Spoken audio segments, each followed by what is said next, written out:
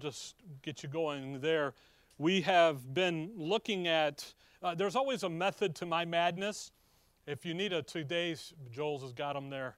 But there's always a method to my madness in teaching. I usually sit 2 times a year and kind of plan out 6 months of a general where I'd like to go and take you with me. And what I've been studying and looking at, and then with the always, the old thing is the battle plan is laid until the first shot's fired, and then the battle plan's out, and that's what's happened. So several months ago, we began looking at the issue of Satan's church and that issue of the vain religious system, and we looked at it in Scripture and identified it out for you and looked at it, and then we moved to God's answer to Satan's church, that issue in Philippians 4 where he left heaven's glory and came and walked among men and died and so forth. And in that series, I taught about Christ. When he died, he didn't go to hell, torment side, to pay for sins. He did it on the cross in those 3 hours of darkness. Well, that prompted, okay, Rick, I got a few emails from folks. Hey, what is this thing about hell? What are you talking about, paradise and torment side? So then we spent, 6 weeks, 5 weeks looking at eternal judgment in hell in the lake of fire. And we looked at it time past, but now ages to come and so forth. Because I really was after what we're going to look today, and that is the strategies of the adversary. Satan has strategies against you as a believer. The world, he doesn't have to worry about. The lost world, he's not concerned with. He's already got them. They're already walking as children of disobedience. They're already walking in the course of this world. He doesn't have to worry about that. But he does, you and I. So he has strategies. He's got tactics. He's got wiles. He's got tricks. And what I want to do with you over the next 5, 6, 8, 9 months, no, I'm just kidding, couple weeks here, is just look at those tactics, because when you understand how the adversary works to come against you, the great question is always, can a believer be demon possessed? The answer is no. You know how you know? Look at Ephesians 1. Look at Ephesians 1 and look at verse number 13. Ephesians 1:13. In whom ye also trusted, talking about Christ, after that ye heard the word of truth, the gospel of your salvation, and whom also after that ye believed, ye were sealed with that Holy Spirit of promise, which is the earnest of our inheritance until the redemption of the purchased possession unto the praise of His glory. The moment you trusted Christ, what does the Father do to you? He does a whole bunch of stuff, okay? But what does He do? He seals you. The moment He seals you, He owns you. Sealing, the issue of sealed in Scripture carries the issue of really several different ideas. One is a finished transaction. We sealed the deal. But then it's really ownership and identity that happens. So if He seals you with the Holy Spirit and then a demon comes over here and tries to get in, then that demon is no longer a demon. Why? Because they're in the Spirit, they're in Christ. That's something that just will never happen. But a believer can become demon obsessed. Different. Because now what happens? You get obsessed about it, and what does he do? He pulls you away from where you should be thinking. You with that? So when we need to understand that, because when things in life come, again, life comes at us at a rocket speed nowadays, and it never gives you a reprieve. Linda and I, we went up to the reservation, and the Navajo reservation, just take a couple days to get away. And honestly, we're sitting down in Canyon de Chelly on this Jeep tour, and we're sitting there, we're eating lunch, and it's me and Linda and another gentleman, and then the Jeep driver, the guide. No kids, no cell phones, absolute quiet. It's startling how quiet. When we go hunting, we sit up in the tree, just how quiet it is. Last time we were hunting, I was sitting there, and me sitting in the tree is no phone. I'm just there to sit in the tree for the silence. If somebody walks by or something walks by and I'm lucky, then great, but I'm not there. I'm just there to enjoy. And all of a sudden I hear this, And I'm like, oh, what in the world? And I look up, you know those big black birds, the pane in the necks? One just going right by me, just eye level. I'm like, that was cool. Boom, you know. And the next thing you know, there's 3 more go by. And, you know, and you just, but complete quiet. Well, when the adversary gets going, you need to have the ability to get to some quiet, some peace in the moment, in your thinking. And you do that by understanding how he operates and what he's doing. And then when we get done looking at all that, then we'll see how God has equipped you to handle that. Okay? We were singing that song about the anchor holds and fasten it to the rock, and getting in the midst of the turmoil isn't when you need to be putting on the doctrine. You put on the doctrine in the quiet time, in the peaceful seas. Because when the turmoil gets going and the boat gets to rocking, you know, sometimes it's hard to get, you want to go down and be able to access it. I was watching one of these Deadliest Catch shows, and it confirmed what I had heard growing up as a young man at the church there in Chicago, and about guys being in the Merchant Marines. And they would go out and resupply the World War II ships and they would go out and hope for calm seas. Because what took 8 hours to do in calm seas in rough water took a day and a half. Because it's up and down and they can't do this and they're matching. And you know what the thing is when you're in the calm seas, that's when you want to put on the doctrine. Bring it in, store it in the inner man, get it down deep, because in the turmoil, then you can go down there and pull and access it and look at it. And that comes from understanding. It comes from wisdom and understanding, knowledge. It doesn't come from emotion. Now, your emotion can work off of those, and that's fine. There's nothing wrong with emotion. But have it come from a place of understanding. So when you begin to think about who we are in Christ, are you still in Ephesians 1? We're off the list there. Somebody asked me if that was all the passages. I said, don't get cocky, thinking it's going to be short, you know. If you look there in chapter 1, verse 3, blessed be the God and Father of our Lord Jesus Christ, who hath blessed us with all spiritual blessings in heavenly places. Where? In Christ.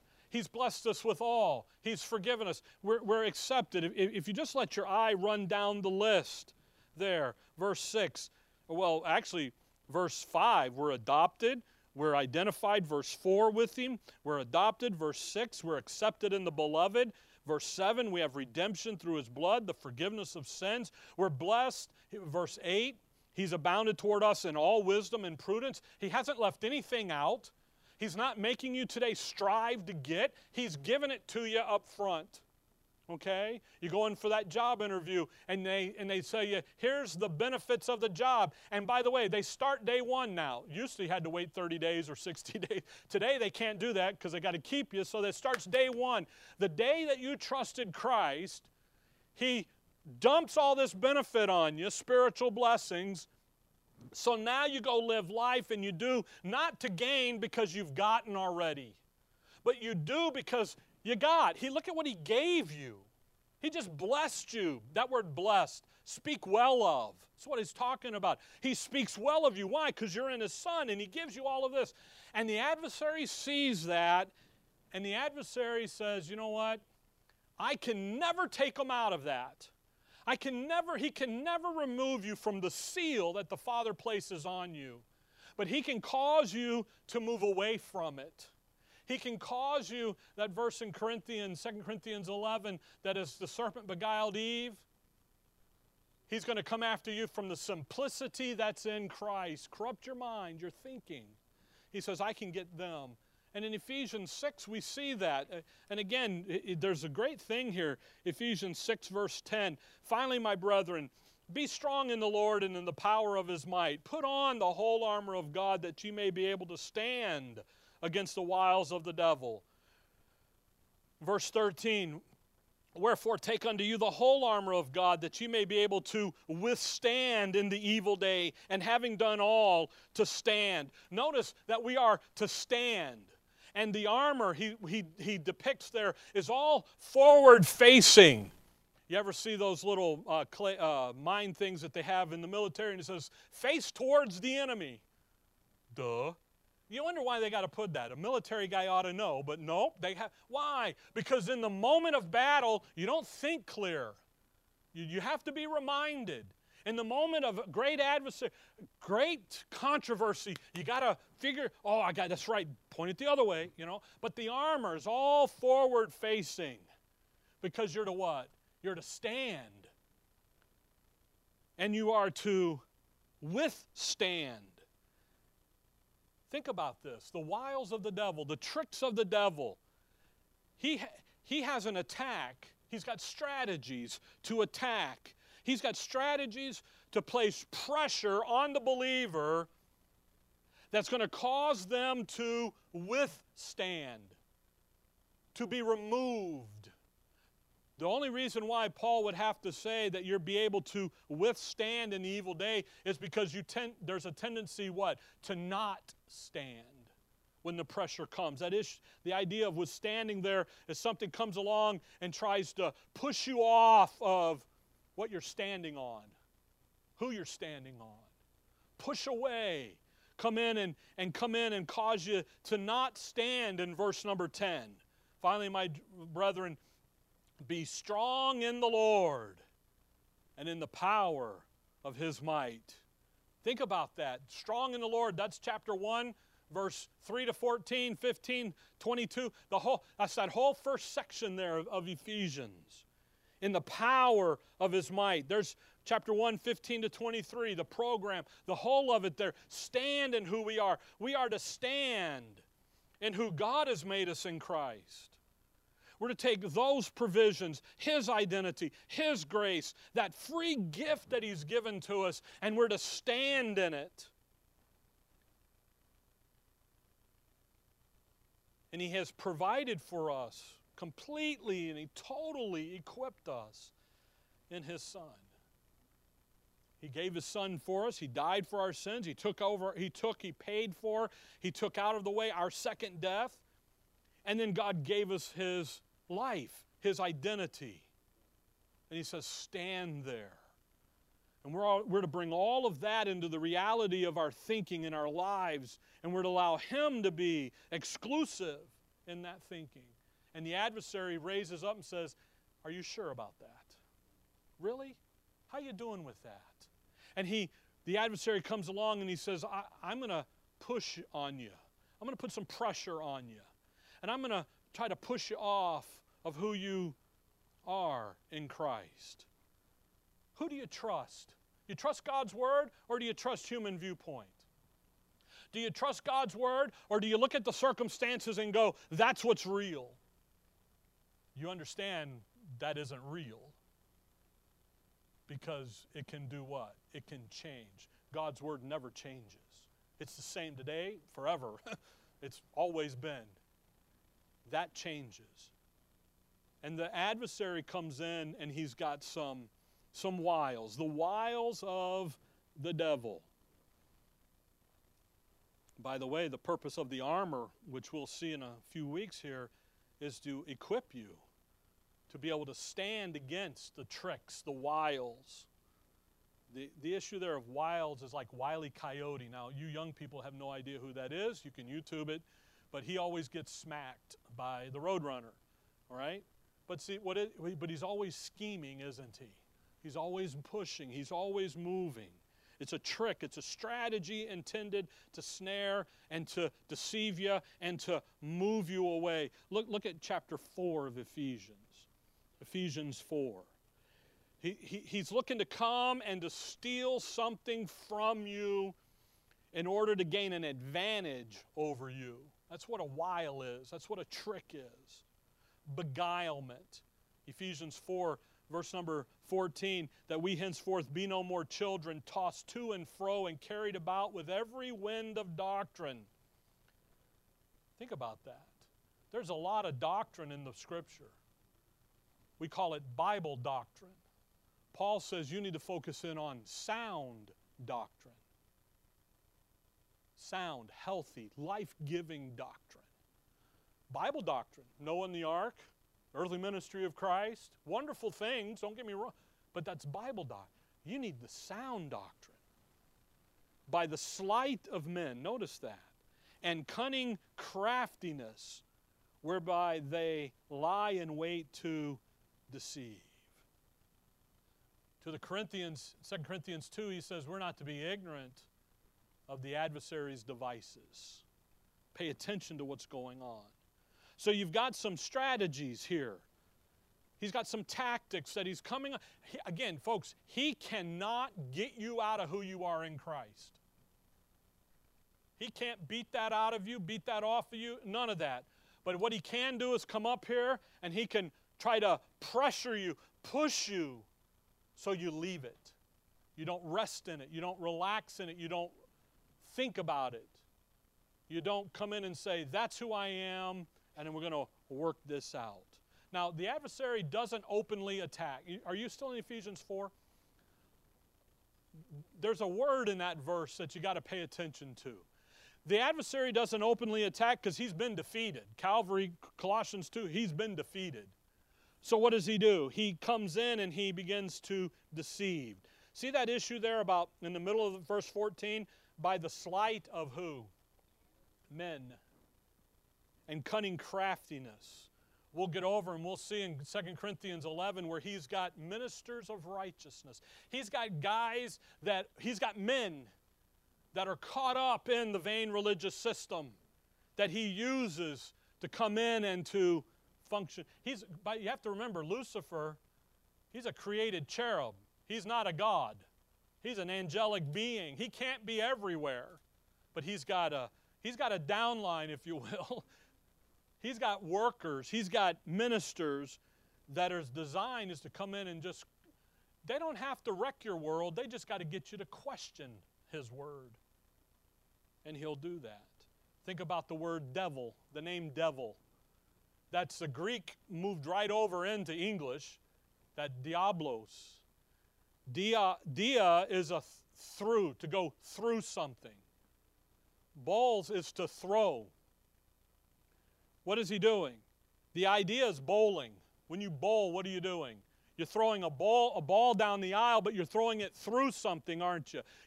Now, when I bowl, I put the bumpers in because I like to win. I hate losing, okay? But that's the idea here. The idea is that the devil is trying to throw something in between you and who you are in Christ. And when you catch that idea, and when you begin to understand that, what happens then is you go, I see that. Now, it doesn't mean every time you have victory, but it helps you understand and grow. Okay? Now, that word while is used 3 times in the Bible. Ephesians 6, and then 2 other times back in the Old Testament. And in the Old Testament, there's some things that we have to look at. Come over with me to 1 Corinthians 10, just on our way. Because there's a lot of things that happen in the Scripture that are teaching moments, and Paul makes reference to them and uses them. 1 Corinthians 10, verse 11. Now all these things, and these are the things that happened to Israel in the wilderness, the first 10 verses there, unto them for ensamples, and they are written for our admonition. To admonish someone is to warn them that their current activity is going to lead them to harm. Corinthians, if you keep living in the flesh and fulfilling the lust of that flesh, it's going to end not good for you. Come out of it. 1 Corinthians 2 or 10, 11. Okay? So what did Paul do? He reached back in Israel's history, literally. He pulls out of Exodus, out of Numbers, all of this stuff that happened to Israel, and he says, you guys are doing the same thing. So there's a what? A parallel here. So in the Old Testament, we see the other 2 times where that word while is used, and both, come back with me to Joshua 9 and Numbers 25. And on your way, stop there at Romans 15, just because I gave it to you and you need to read it. Romans 15 and verse 4. So folks, sometimes people got weird ideas about the Scripture, that God just wrote a bunch of stuff to fill up pages so he could say he had a book. That is not the case. Every word on every page in every scripture is there for a reason. It's there for our admonition. It's there for our learning. Now, we rightly divide them out so we don't try to do something that isn't ours. Take Israel and do. So we have a prescribed manner of study, and we're careful with that. But we don't want to be so careful that we miss some glorious truths over here that we can come over and say, hey, look at that, look at this. Because you know why? Because our apostle does it. And he actually does it quite a bit. Romans 15:4 is a verse you always got to remember. For whatsoever things were written aforetime were written for our instruction and heed, and we need to follow. No, it's written for our what? Learning. Why? That we through patience and comfort of the Scriptures might have hope. What do? We look at this stuff in the Old Testament and we go, okay, look, I'm in a similar situation.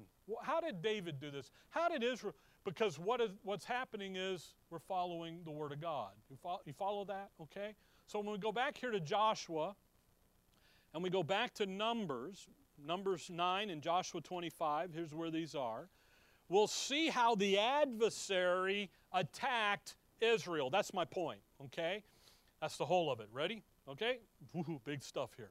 We'll get the picture of how the adversary sought to defeat Israel, God's people. God had a purpose for Israel. He had a plan for Israel. They are His people.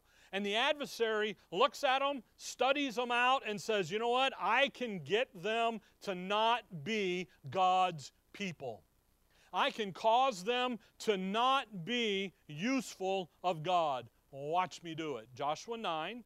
Now we're going to come right back to Joshua 9, so you could stick something in here, but just see the word while, W-I, the wily coyote here. 9:3, just start there. And when the inhabitants of Gibeon heard what Joshua had done unto Jericho and to Ai, now that's chapter 6, 7, and 8, okay? They did work wily and went and made as if they had been ambassadors and took old sacks upon their asses and wine bottles old and rent and bound up, and off they go. They're looking, verse 6, at the end of that verse, now therefore make ye a league with us. But notice they come how? Wily, tricksters. What are they after for Joshua and the guys to do? Make a league with them. Okay? Now, Joshua knows the Word of God has told them, Exodus 34, you don't make a league with these people. You kill them. You destroy them. You lay waste to them. You leave nothing there. And yet, what do these guys do? They come in looking all poor. We're going to go back through it here in just a minute.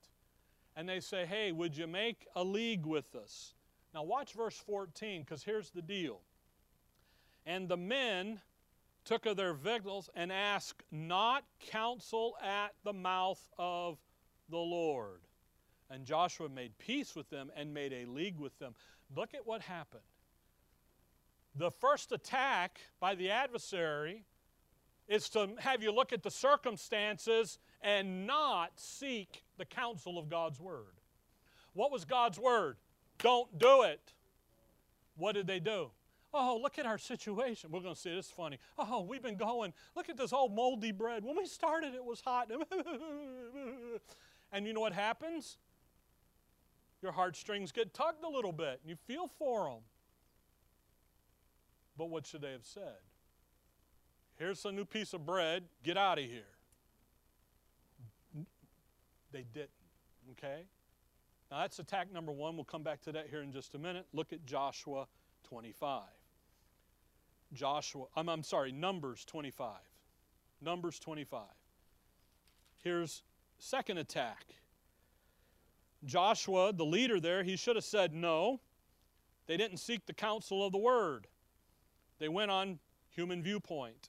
So the attack there is don't go by God's Word, go by human viewpoint. Go by the circumstances. And folks, if you forsake God's Word, what else then are you going to go based on? But your viewpoint, your opinion. Are you always right? Well, if you have a wife, you know real quick the answer to that. Just do. If you have a husband, you know the answer to that real quick. You just do.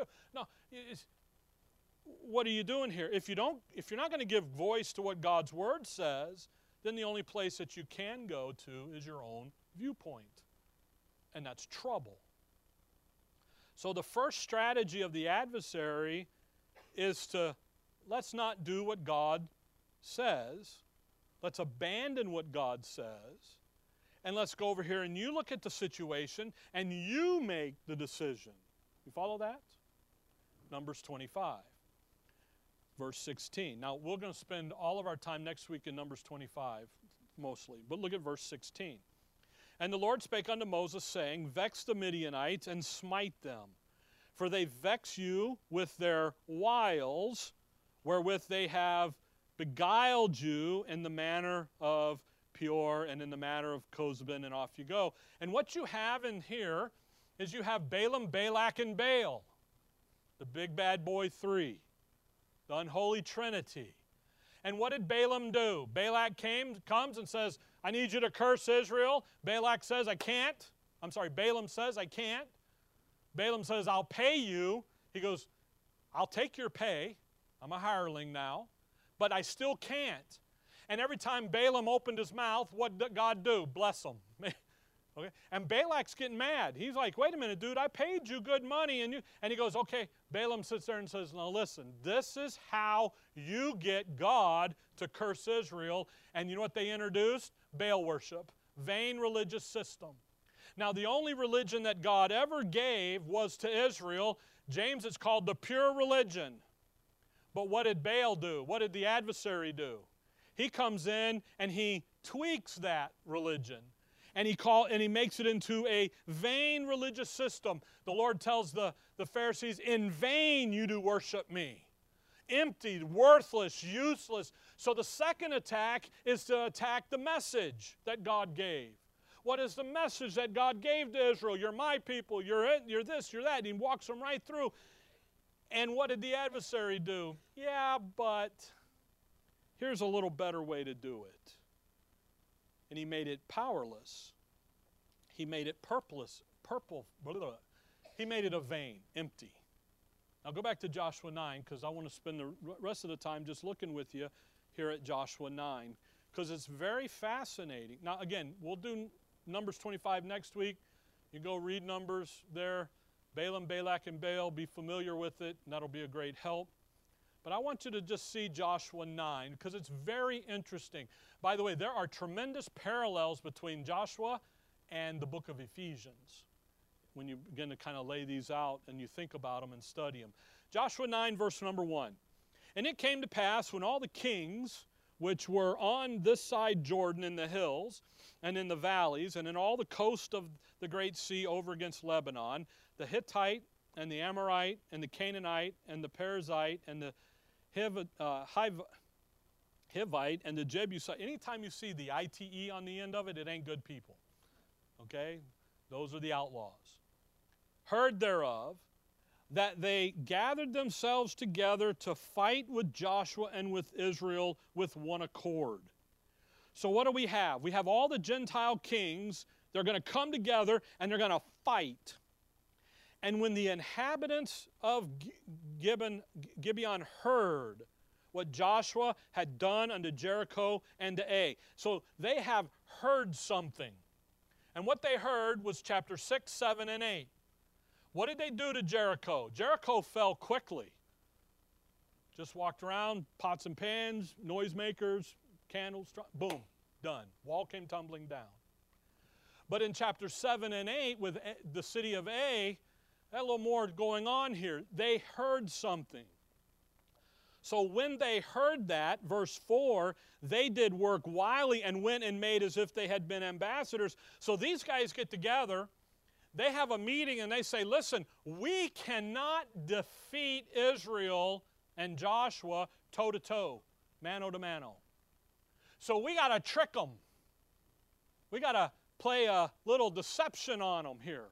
And we've got to trick these guys to get them. So come back to chapter 8 and watch this. By the way, first of all, if you look down, in chapter 9 there, look at verse 22. And Joshua called for them, and he spake unto them, saying, Wherewith have ye beguiled us, saying? See that? The trick worked. The worked. But in chapter 8, come back to chapter 8, you see why they said such a thing. And you see a connection here, Joshua 8. So Jericho, chapter 6, falls quickly. They go up against the city of Ai in chapter 7. And Israel loses. And they lose bad. And they lose bad because there's sin in the camp. Achan and all of that is there. Okay? And you can read it. We don't have the time, but you can go. They fix that. They correct that. Now it's time to go up against the city of Ai again. Verse 1, 8:1. And the Lord said unto Joshua, Fear not, neither be thou dismayed. Take all the people of war with thee, and arise and go up to Ai. See, I have given into thy hand the king of Ai, and his people, and his city, and his land. And thou shalt do to Ai and her king as thou didst unto Jericho and her king.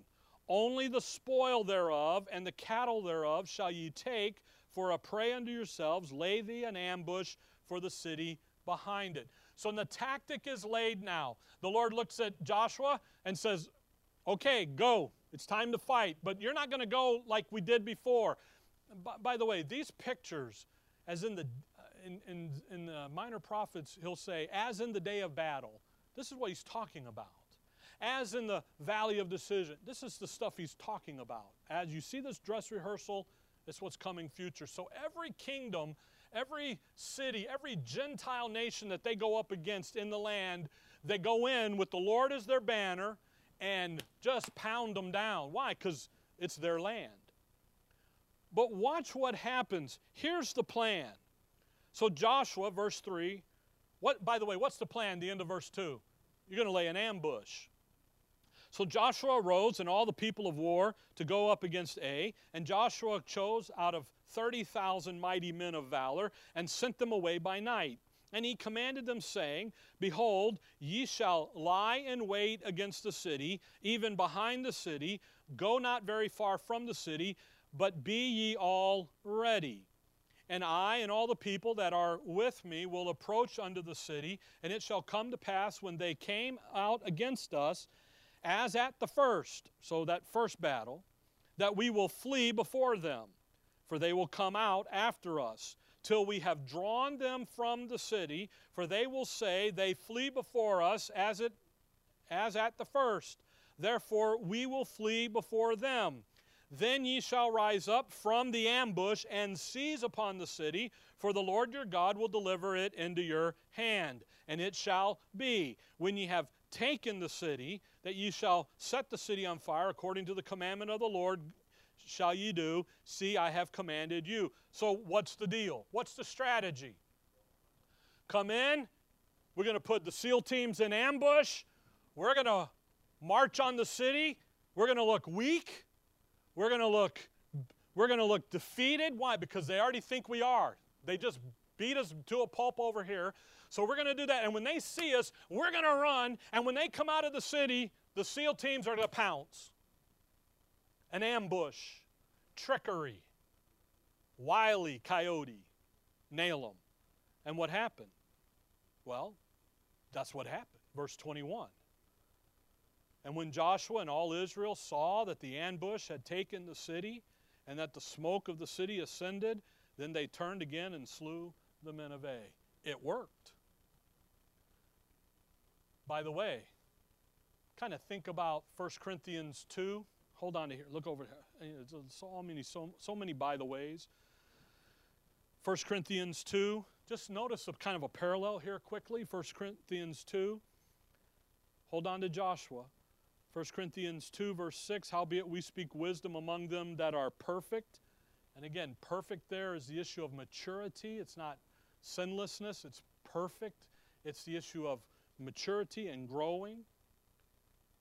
Yet not the wisdom of this world, nor of the princes of this world that come to naught, but we speak the wisdom of God in a mystery, even the hidden wisdom. What was hidden back there with Joshua? That ambush group was hidden. which God ordained before the world unto our glory, which none of the princes of this world knew, for had they known it, they would not have crucified the Lord of glory. What do the princes of this world not know about? The ambush. They don't know about it. Come back to Joshua there. What did the adversary do? He enters into Judas, goes down there, starts the ball rolling, kills the son, has the son killed, has what appears to him dragged down into death, has him what appears to be weak and defeated. And then the angels look at the ladies and said, why do you look for the living among the dead? He's not here, he's risen. That very act of the activity that was his very undoing, that destroyed the adversary, was that issue of Calvary. And it was a hidden thing, the hidden wisdom. It was an ambush. The true meaning of it, not revealed yet. Anyway, back to the story, Joshua 8. The ambush worked. So when you come to chapter 9, what do these guys know? We can't beat these guys. Look at them. One, look at what they just did militarily, overwhelming, but then look at what they just did to the city of Ai. They duped them. They used a little trickery. They used a little strategy. It's just not, you guys, how did the Minutemen of the 1700s beat the Big Red Army? Not toe-to-toe, but in what? Little guerrilla warfare. That's what I was trying to think of. Guerrilla. That's what they did. So what do these guys say? We got to do the same thing. Let's do this. Let's do that. They did work, verse 4, 9:4, they did work wily. Now watch these guys. And went and made as if they had been ambassadors. Who are these guys? They're not ambassadors. They're kings. They're the leaders. And took old sacks upon their asses, and wine bottles old and rent and bound up, and old shoes and clotted upon their feet, and old garments upon them, and all the bread of their provision was dry and moldy. Look at what they're portraying themselves to be. We've been on the road a long time, Josh. Come on, man. You know, Motel 6, the light's on for you. Isn't on. What's going on here? Why can't you help us? And they went to Joshua unto the camp at Gilgal. Now Gilgal is where Israel camps at. There, okay? And said unto him and to the men of Israel, we be come from a far country. Now therefore make ye a league with us. Look, man, they're playing the part here of destitute.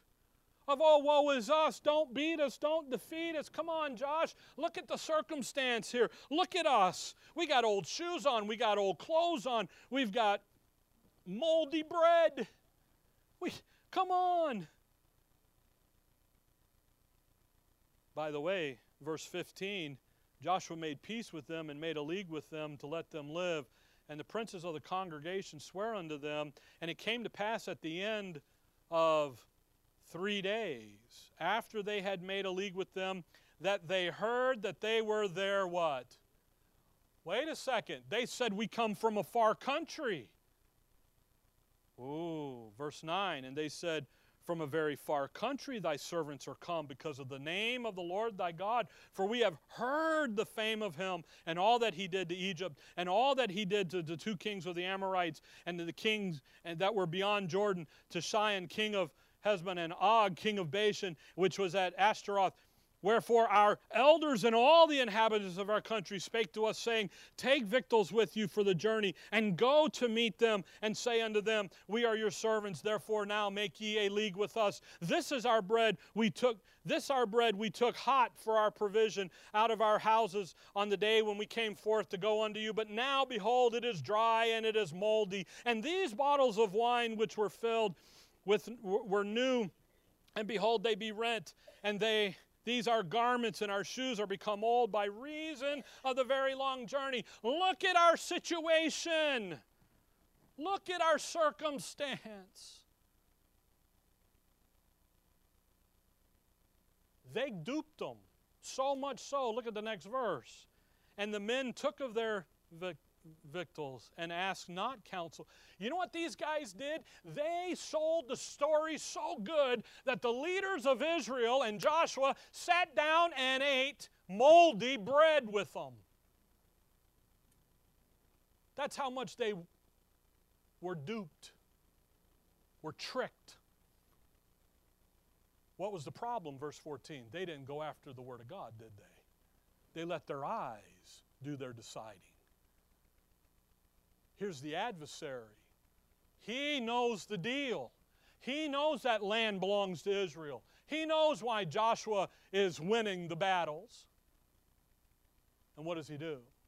He uses these guys to come along and say, yeah, but just look at the circumstance.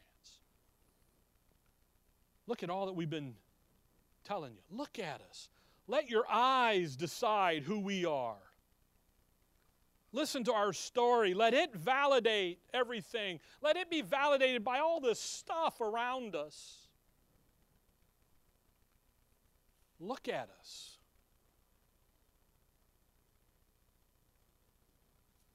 And what did Joshua and the guys do? They left God's Word. They made a league with them. And that's the tragedy. And when you leave God's Word, you end up with absolutely no spiritual discernment to then be able to deal with the challenges of life. It's gone from you. After the fact, they learn that they're really neighbors. Now Joshua, he could have done a couple things, but he didn't. He honors the league with them. Down in verse 22, and Joshua called for them, and he spake unto them, saying, Wherefore have ye beguiled us? Saying, We are very far from you when ye dwell among us.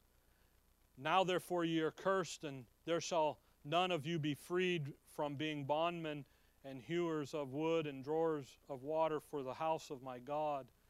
And they answered Joshua and said, Because it was certainly told thy servants how that the Lord thy God commanded this servant Moses to give you all the land and to destroy all the inhabitants of the land before you. Therefore we were sore afraid of our lives because of you, and have done this thing. And now behold, we are in thine hand, as it seemeth good and right unto thee to do unto us, do.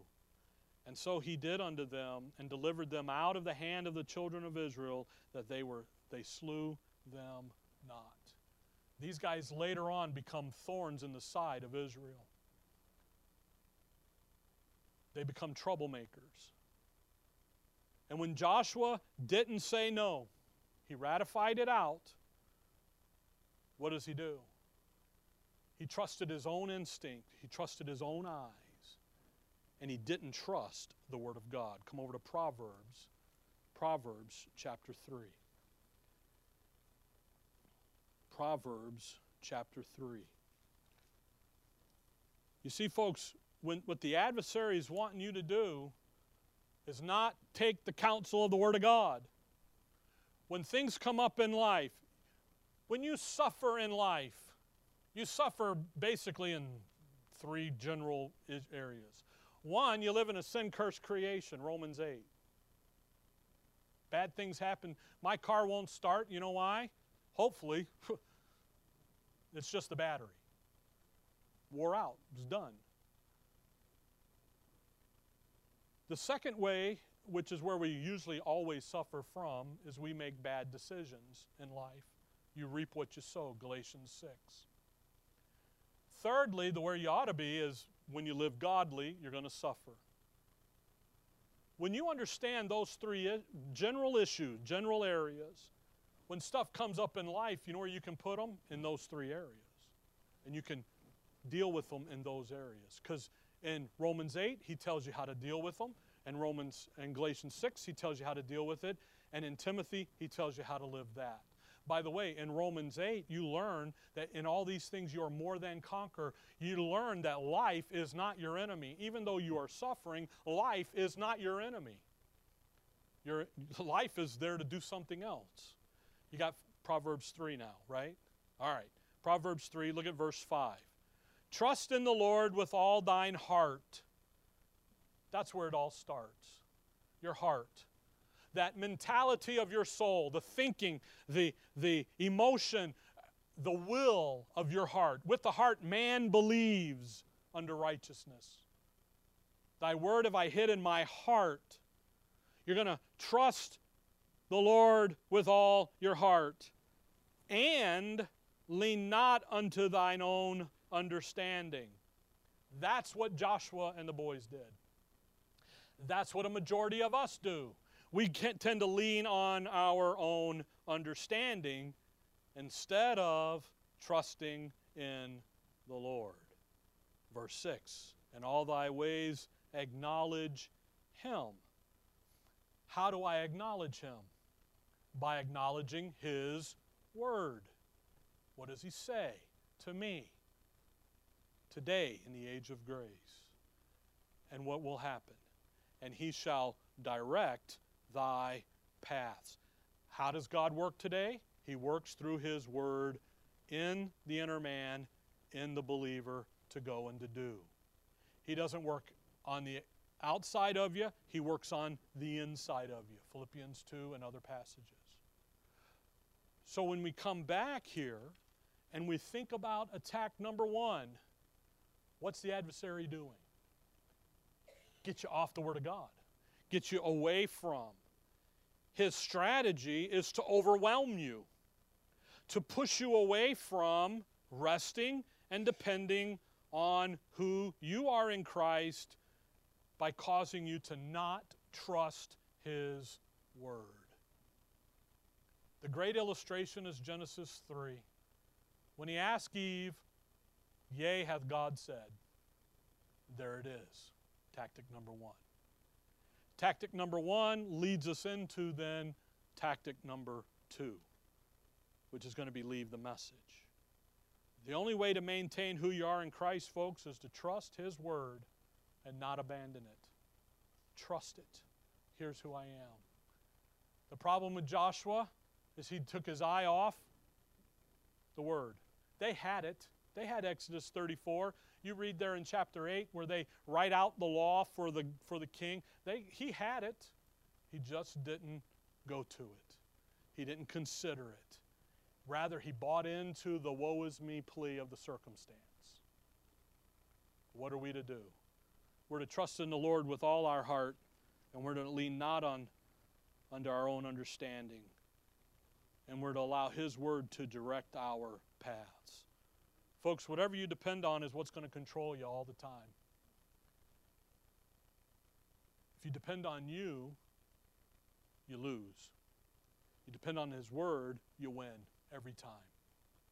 Even when you're not in agreement with it, it's still right, it still wins.